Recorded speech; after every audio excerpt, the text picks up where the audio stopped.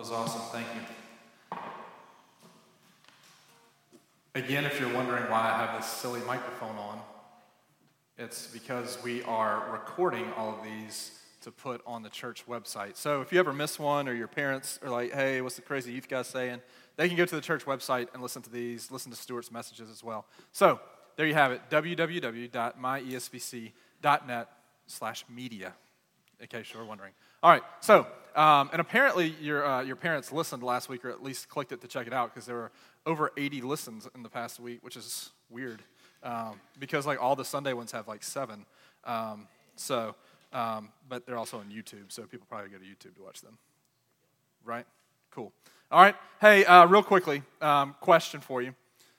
Have you ever been somewhere, but you really wanted really, really badly to be somewhere else? Can you think of a time where, school, I wish I was in school right now. This is so bad that I wish I was in school. No, or you wish you were not in school, right? Okay, all right, yes. All right, so think of a time other than school where you really desired to be somewhere else. Lance, you have an example? 2 years ago, I was here instead of on choir tour because I had something. Yeah.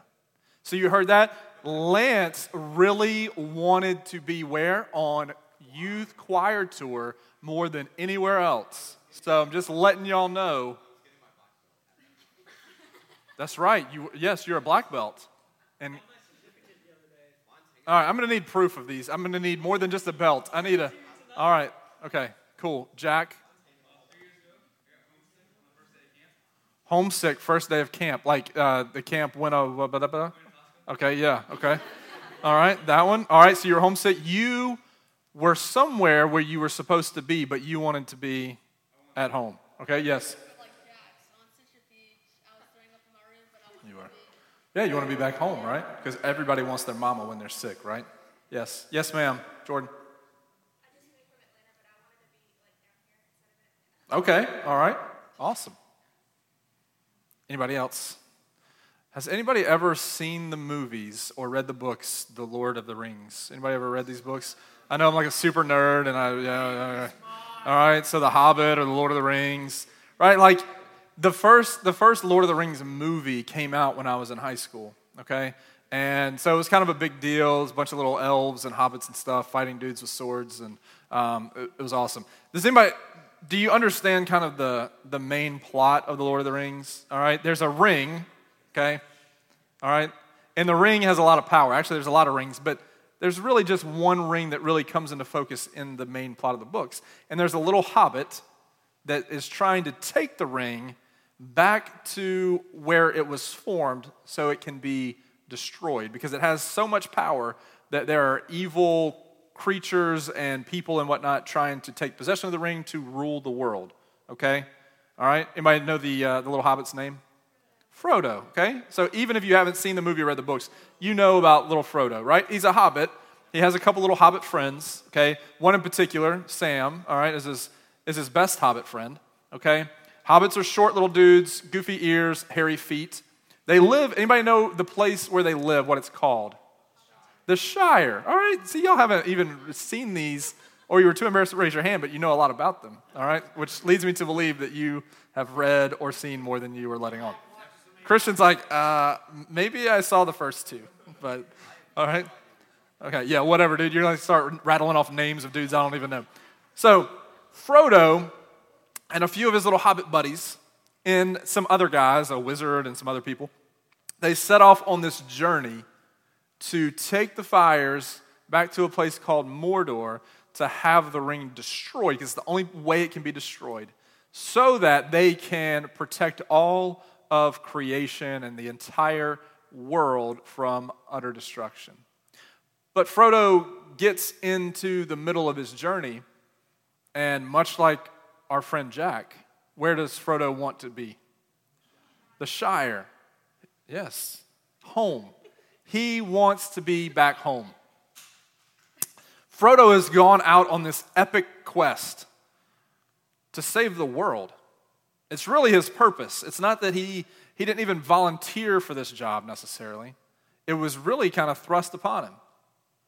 That he ends up with the ring by kind of a weird set of circumstances. And he really then is bound to the ring to take it back to not only just destroy a ring, but to save everyone. And so now the whole entire creation in this fictional story finds their fate resting in a hobbit taking a ring back to this crazy mountain where it was formed to have it destroyed so that they can be saved. And yet in the middle of this journey of Frodo fulfilling his purpose, what does he want more than anything? He wants to go back to the Shire, where it's comfortable and where it's safe, where it's familiar, and where there's not all these different people and things and creatures trying to kill him.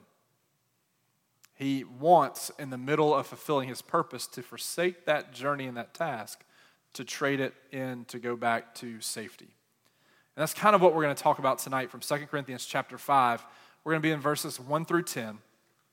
And we're going to talk about our relationship with God in light of the fact that we are a new creation. We're actually going to rewind it and go to the verses right before the verses we started with last week, where Paul is writing to the church at Corinth. And he talks about this battle that's happening. It's kind of our key truth for tonight from these passages, key truth. And the key truth, if you're taking notes, is that there is a battle in my life. There's a battle in my life that constantly rages between earthly and eternal things. If you're just trying to take really quick notes, there's a battle going on in your life between earthly things and eternal things. Things that are of this earth, things that are finite, that are temporal. And there's a battle between those things, earthly things, and eternal things that last forever. But yeah, those lights sometimes randomly go out. It's kind of weird. It's kind of dark in the back. All right. There's a battle, There's a battle going on in your life between earthly things and eternal things. Earthly and eternal. So I want us to read this passage. It's going to be on the screen. Victoria Hardy is back there running the media for us. Thank you, Victoria. If you would like to help out running stuff in the sound booth, you can come hang out with us at 4 o'clock on Wednesdays when the band is up here working their tails off to prepare to lead you in worship. So if you want to come hang out at 4, that'd be great. If you absolutely can't get here at 4, but you want to help, then come when you can, and I can show you how to do all that stuff back there. All right? So 2 Corinthians chapter 5, verse 1. It says, "For we know that if the tent that is our earthly home," okay, there's a theme here, okay, I just make the key truth up, okay, there's a tent that's our earthly home is destroyed, we have a building from God, a house not made with hands, but eternal in the heavens. For in this tent we groan, longing to put on our heavenly dwelling, if indeed by putting it on we may not be found naked. For while we are still in this tent we groan, being burdened, not that we would be unclothed, but that we would be further clothed, so that what is mortal may be swallowed up by life. He who has prepared us for this very thing is God, who has given us the Spirit as a guarantee. Basically what Paul's saying here in a very roundabout way is that, again, there's this battle happening between earthly and eternal. He talks about it again in Philippians. He says, we're caught in this place where we live here on earth, but we would rather be with God in heaven because it would be better. There would be peace, there would be rest, there wouldn't be sin, there wouldn't be death, there wouldn't be grief. Everything is perfect with God in heaven. But the battle goes back and forth the other direction too. It says in verse 6, "So we are always of good courage. We know that while we are at home in the body, we are away from the Lord, for we walk by faith and not by sight. Yes, we are of good courage, and we would rather be away from the body and at home with the Lord. So whether we are at home or away, we make it our aim to please him. For we must all appear before the judgment seat of Christ, so that each one may receive what is due for what he has done in the body, whether it is good or evil." So Paul's talking about this back and forth struggle. There are times where we want the comfort of home. And in this case, he's using the idea of home as earth, okay? Which he's going to do the opposite in other places in the New Testament. But he's using this idea of home kind of like Tolkien uses, the author of The Lord of the Rings and The Hobbit. He uses this idea of home as what's comfortable to us, what we know. Right? How many of you have ever been to heaven and like written a book about your 5 minutes there or whatever, 30 seconds, however long you were there? You were the little kid that went to heaven and came back, wrote a book on it? Yeah, that's the one. All right, heaven is for real. All right, cool. All right, side note, never mind, I won't go there. If a book doesn't line up with Scripture, you should probably question it. So just letting you know. All right, so anyway, it's about all books. All right. Anyway, you're going to go home and be like, Josh said that the little boy didn't go to heaven. I don't know if he went to heaven or not, but the book doesn't make sense in light of the Scripture. All right, so you can go home and tell your parents that. All right, or they can listen to it on here. All right. This idea of home is the idea of comfort, of safety, of what we know, because we've never been to heaven. We don't know. It's an unknown thing to us, okay? We don't understand heaven other than what we see in Scripture. And so there are times where to be here, to be present here on earth, feels right to us because it's what we know. Just like when you're off at camp or wherever you are, right? You want the comfort of home, or when you're sick, right? You would rather be in your own bed with your own family taking care of you rather than Russ Wood taking care of you, right? Which Russ did a great job taking care of you. Mr. Jason did a great job taking care of you. But you want who you know and what you know. And Paul says there are times where we want that, but then there's also times where we long to be out of the suffering of this world. All right? We want the things that are eternal because those things are good and they're perfect. And they're not corrupted or polluted by the earth. So there's this constant battle going on between what is earthly and what is eternal. And that's really the question that these things are going to come down to when we begin to talk about all these different issues this semester that we're talking about. So we begin to talk about our dating relationships, our relationships with our friends or our parents, or substance abuse, right? Or alcohol or drugs or whatever. We're talking about music and movies and TV shows and social media. We talk about all these things. There's really basic questions that these things boil down to.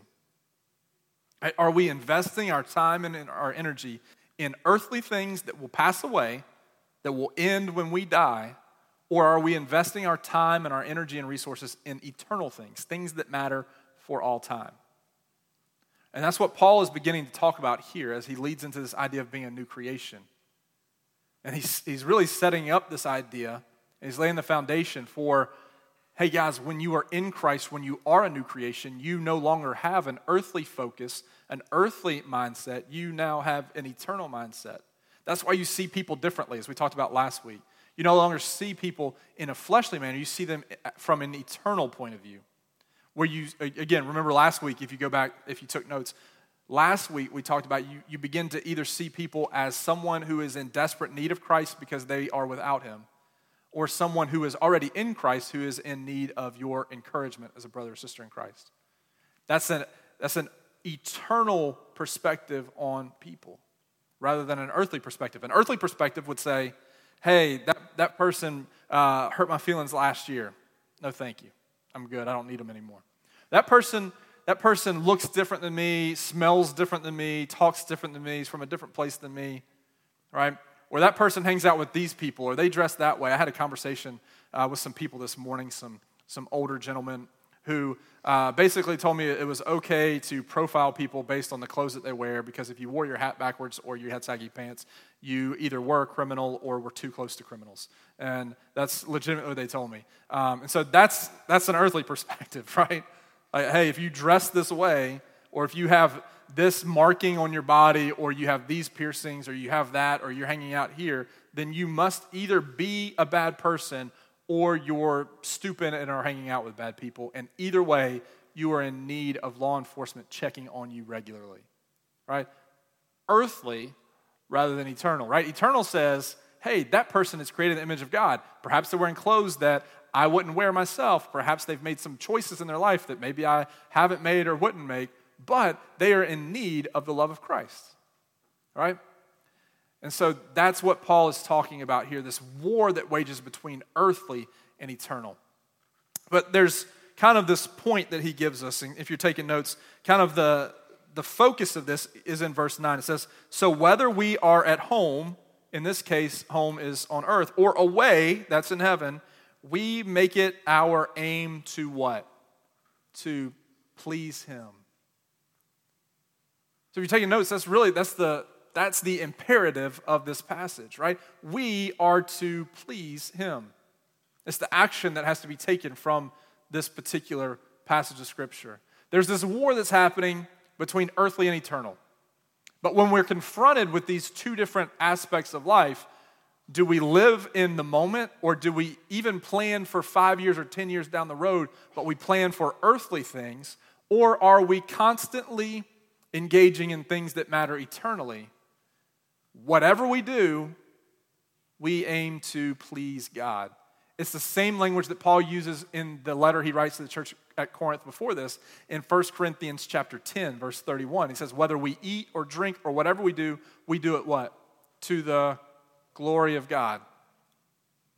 The same thing. To do things to the glory of God is the same as to aim to please God.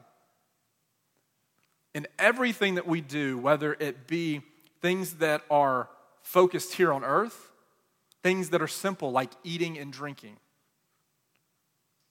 we do that to the glory of God. We aim to please God in what and how we eat and drink. We also aim to please God in how we invest in people around us. Whether the souls of man is one of those things that are eternal, right? There are two things in life that are eternal: the Word of God and the souls of men. Okay? And so whether it's something that's an earthly thing, like playing soccer, or being in the marching band, or being on the chess team, or singing in the school choir, or doing your algebra homework, right? Those things are earthly things. But those earthly things can have eternal consequences or eternal ramifications depending on how you engage them. Right? What if you saw marching in the marching band as not just you putting in time and effort to march in the marching band, but you used it as a way to engage in relationships with people to point them to Jesus? That becomes eternal then. Right? So, we aim to please God. But why do we do this? Why do we aim to please God? It's our purpose. It is our purpose in life to please God. Has anybody ever honestly stopped and thought what your purpose in life is? You ever stopped? You don't have to share it, but have you ever stopped and thought about that? Like, this is my purpose. It's some pretty deep stuff, and usually we don't start thinking about that until you're like my age and you're like too old to really begin to try to figure it all out at that point, right? But what is your purpose? Your purpose as a human being, we all share the same purpose. I'm going to let you in on a little secret. It doesn't matter what your skill set is. It doesn't matter what your talents are. It doesn't matter where you were born or when you were born. If you're a male or a female, your purpose, each and every one of you, is to glorify God, is to please God. It's why we were created. We see it in Genesis chapter 1. We've talked about this. If you have been in this youth ministry for more than a week and a half, you've heard me use this idea, this Hebrew word of the imago Dei, the image of God. You were literally created as a reflection of God. That's what the word picture means there in Genesis chapter 1, verses 25, 26, 27, when he begins to talk about God creating man. You were created for the purpose of reflecting the greatness and the glory of God here on earth. You're like a mirror where God looks down at you and you reflect the greatness of God to everyone here on earth. Your vertical relationship with God has ramifications on your horizontal relationships with people.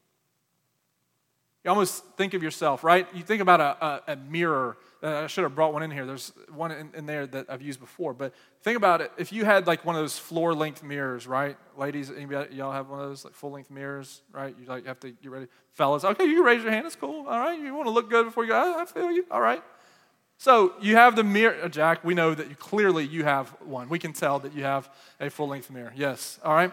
So you have this mirror, right? And think about it if it's at an angle and God's reflection is shining down, and that same reflection that's shining down then shines out. Okay? It's a silly little elementary example, but you were created in that way so that when people see you, the hope is that they don't see you, they see Christ. That's why you were created. It's your purpose in life. So what is to this idea of bringing glory to God? We've kind of talked about it. What does it even mean? It means that people see the greatness and the majesty of who God is by the way that we live, by the things that we say. I had somebody tell me a long time ago that you are either pointing people toward Jesus or you're pointing people away from Jesus. There's really no neutral ground. Right? Because my life is either pointing people to Jesus or it's pointing people to me. And if I'm pointing people to me, by the very definition, I'm pointing people away from Christ. And so this idea of bringing glory to God or aiming to please God is about us living a life that points people to Jesus. So that when they see us, when they hear us, they come away understanding that we have been with Jesus and we have been changed by him. We are a new creation. There's more here. So we aim to please him. Why? Because it's our purpose, okay? Remember Frodo? What was his purpose? To destroy the ring, to get the ring to Mordor so it would be destroyed. Absolutely. Yeah, y'all are all right. But what happens in the middle of his quest? He longs to go back to the Shire. He has an incredible purpose. How many hobbits, right, get chosen to go and to save the world, right? Like, dude, hobbits aren't real. I know they're not real. I get it. It's a book and a movie. Cool. All right. Guess what? Harry Potter's not real either. Boom. All right. Sorry, Caroline. My bad. Sorry about that. Star Wars is very real. Stop it. All right. So is the Black Panther. All right. Wakanda is for real. All right. That's right. Forever. All right. Aquaman fake. All right. In case you were wondering. Not even a real superhero. All right. Anyway.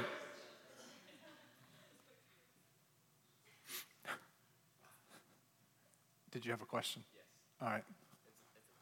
I hope so. Go ahead. So if you find, so say you think of your purpose, but then you're trying to live your purpose, but you find out it's not your purpose.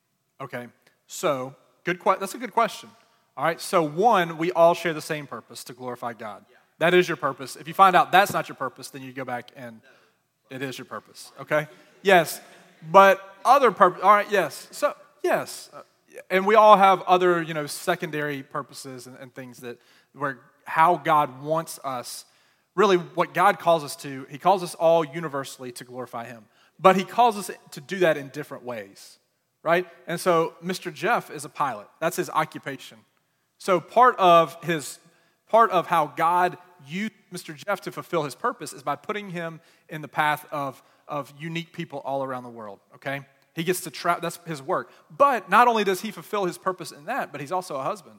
And so he points his wife to Jesus. He's also a father, so he points his sons to Jesus. He's also here working on a Wednesday night for y'all, pointing you to Jesus, all right? And so in those things, he fulfills his purpose. They aren't really his purpose. They're the way he fulfills his purpose. This is the difference between earthly and eternal. Lance, this is a great question. You're a genius for asking it. Okay? Seriously, it's a good question. But here's where we mix it up. See, suddenly, right, if Mr. Jeff was using an earthly point of view, he would say, being a pilot is my purpose. Or being a husband is my purpose. Or even being a father is my purpose. Those are all good things, but they're all ways in which he fulfills his purpose. Does that make sense? See, culture is going to tell you that being a musician or being, a businessman or businesswoman or being an executive or being an accountant or being a lawyer or being a doctor or whatever, that's your purpose. But Scripture tells us, right, that our purpose is to honor God, to glorify God, and those talents, those abilities, those passions that God gives us are the way in which we do that. Right? If you're a soccer player or a football player or a basketball player or a trombone player, right, or a flautist. I love saying the word flautist. Y'all know I love saying the word flautist. This is a cool word, all right? If you're going to be someone who plays the flute, all right, you're welcome, all right? Okay? If you play an instrument or you sing or you dance or whatever it is, those aren't your purposes. The problems begin to arise when those become your purpose rather than the means by which you fulfill your purpose. Does that make sense?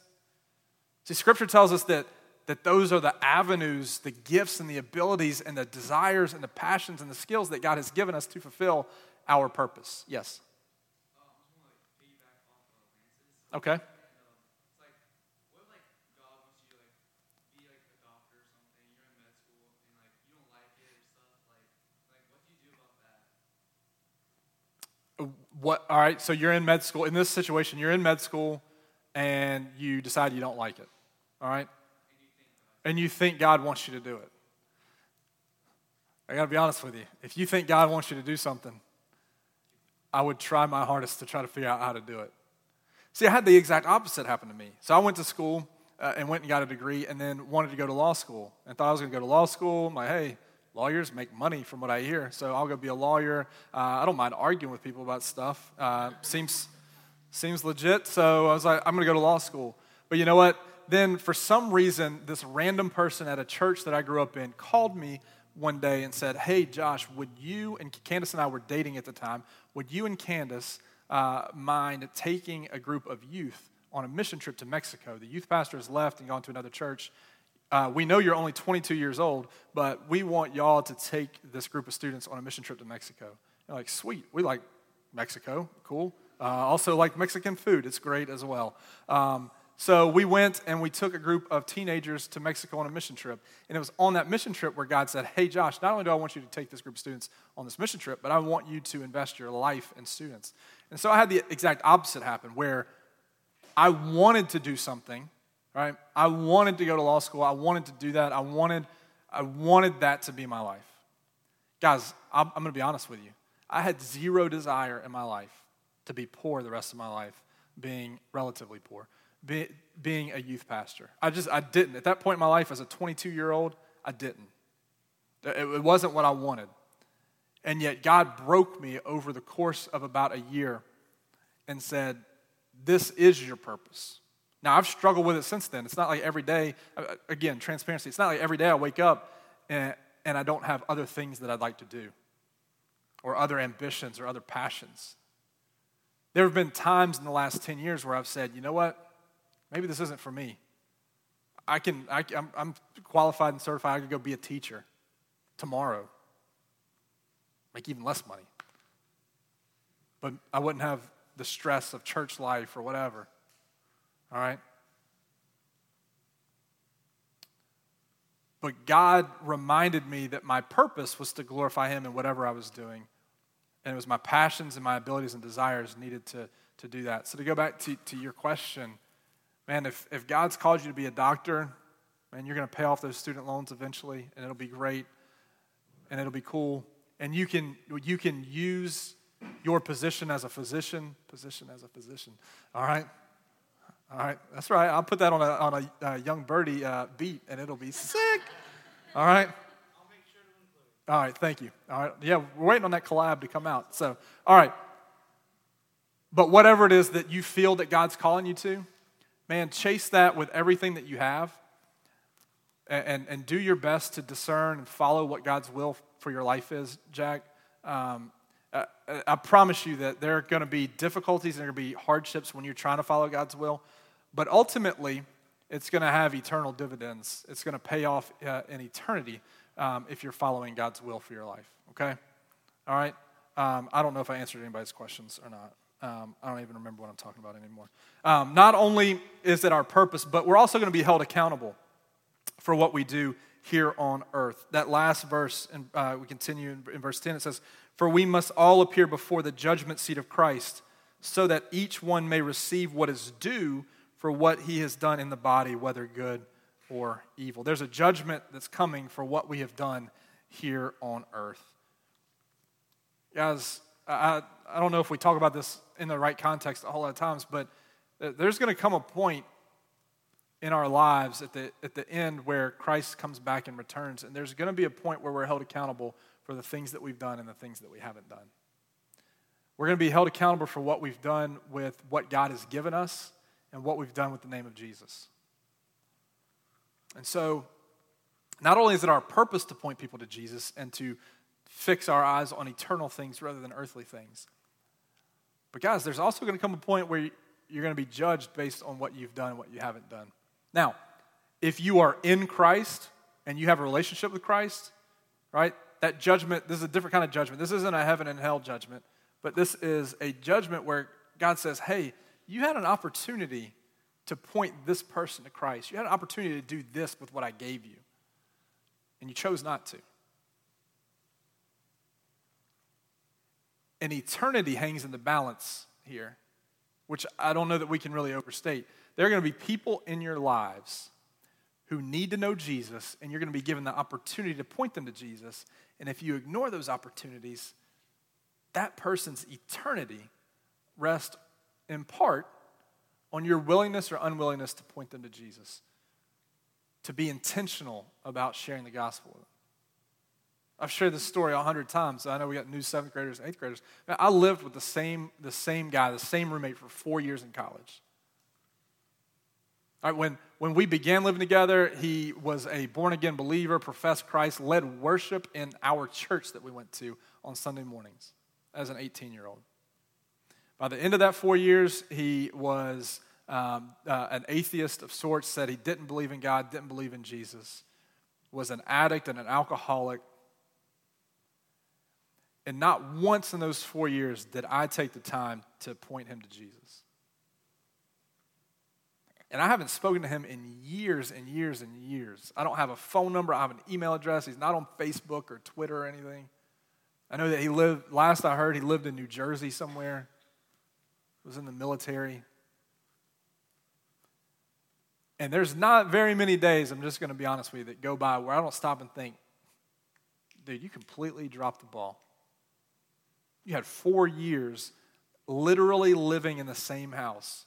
His bedroom door was from me to Christian away from my bedroom door. For 4 years, every day. And you know what I was worried about? Hey, bro, let's go play some intramural sports or some Halo 2 or let's play some Texas Hold'em or whatever.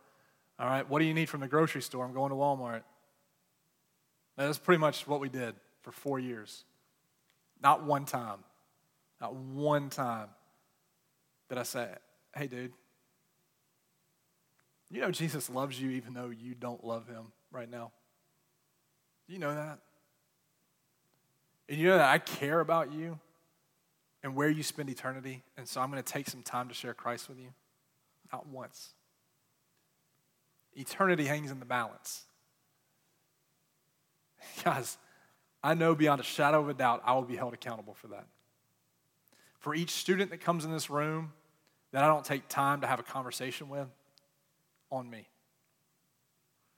Doesn't mean that I have the power to save anybody. So I talked about last week. But I am an ambassador carrying the message of reconciliation between God and man. And if I don't communicate that truth to people when I have the opportunity, that's on me. And let me tell you, it's a tough thing to live with. The guy I'm talking about, I haven't seen, what year is it? I haven't seen him since 2006, 12 years. 12 years. I've talked to him once in 12 years.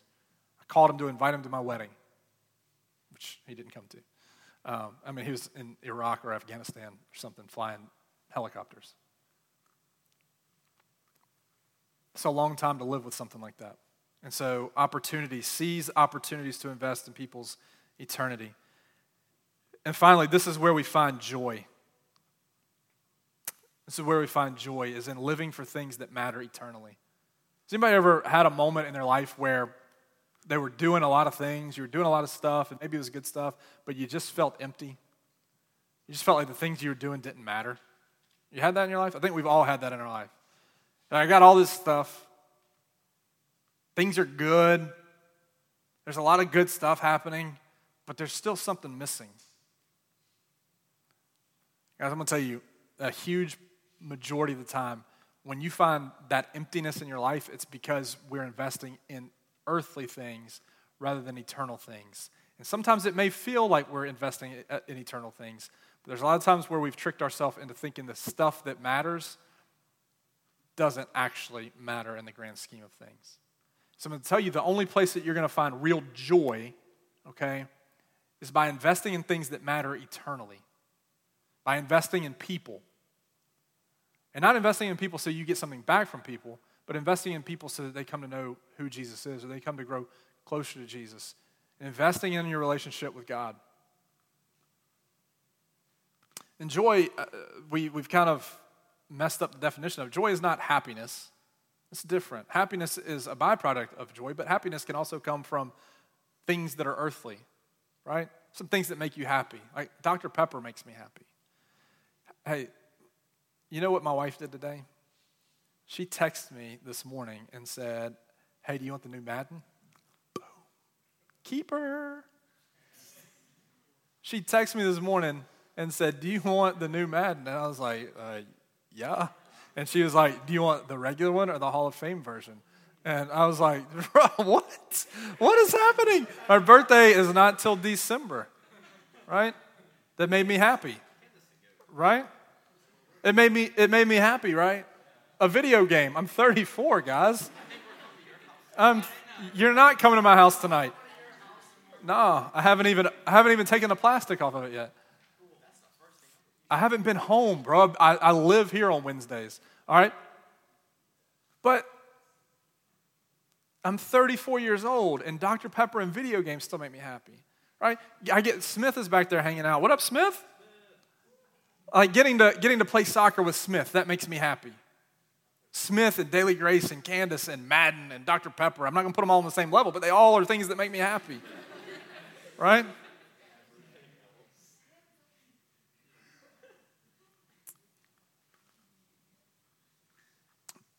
But as much as I hate to say it, right, these things pass away.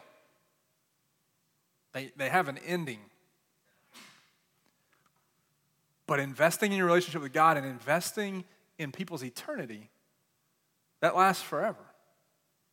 Those are things that can bring joy. And guys, the good thing about joy is that it endures through all circumstances.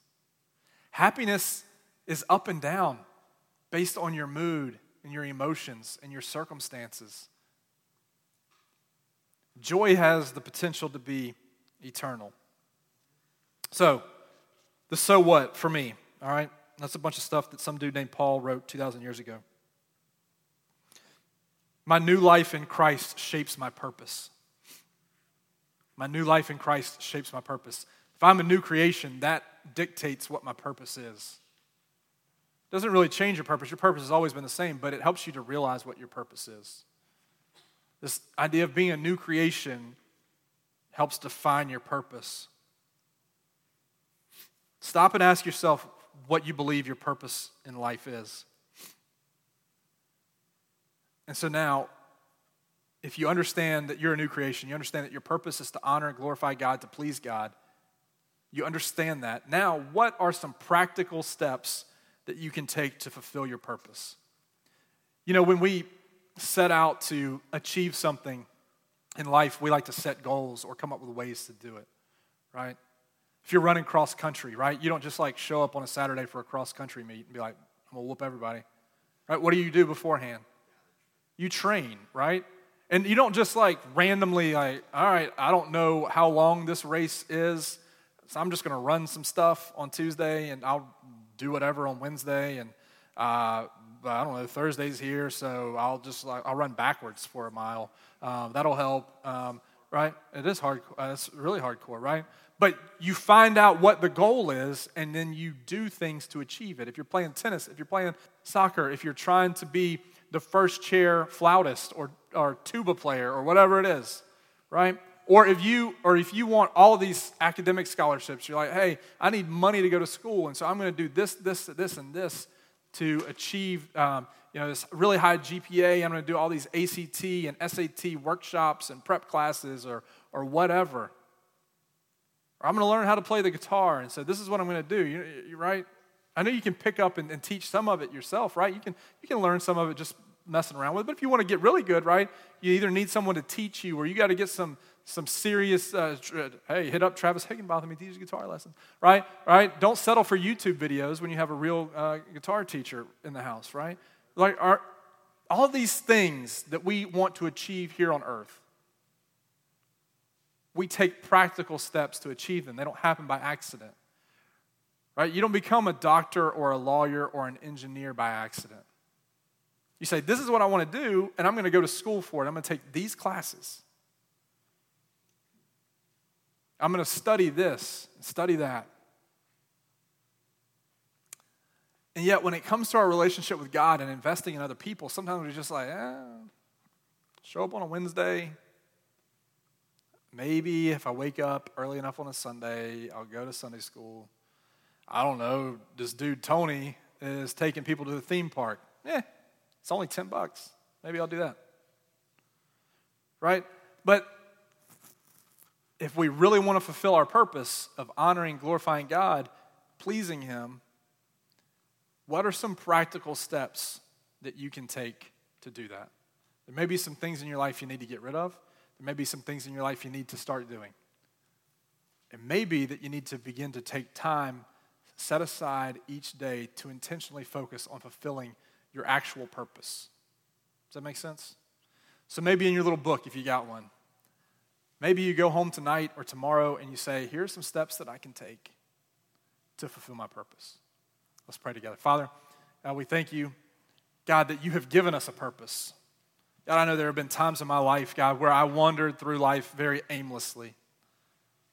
I didn't know what I wanted to do or what I wanted to be or how I needed to get there.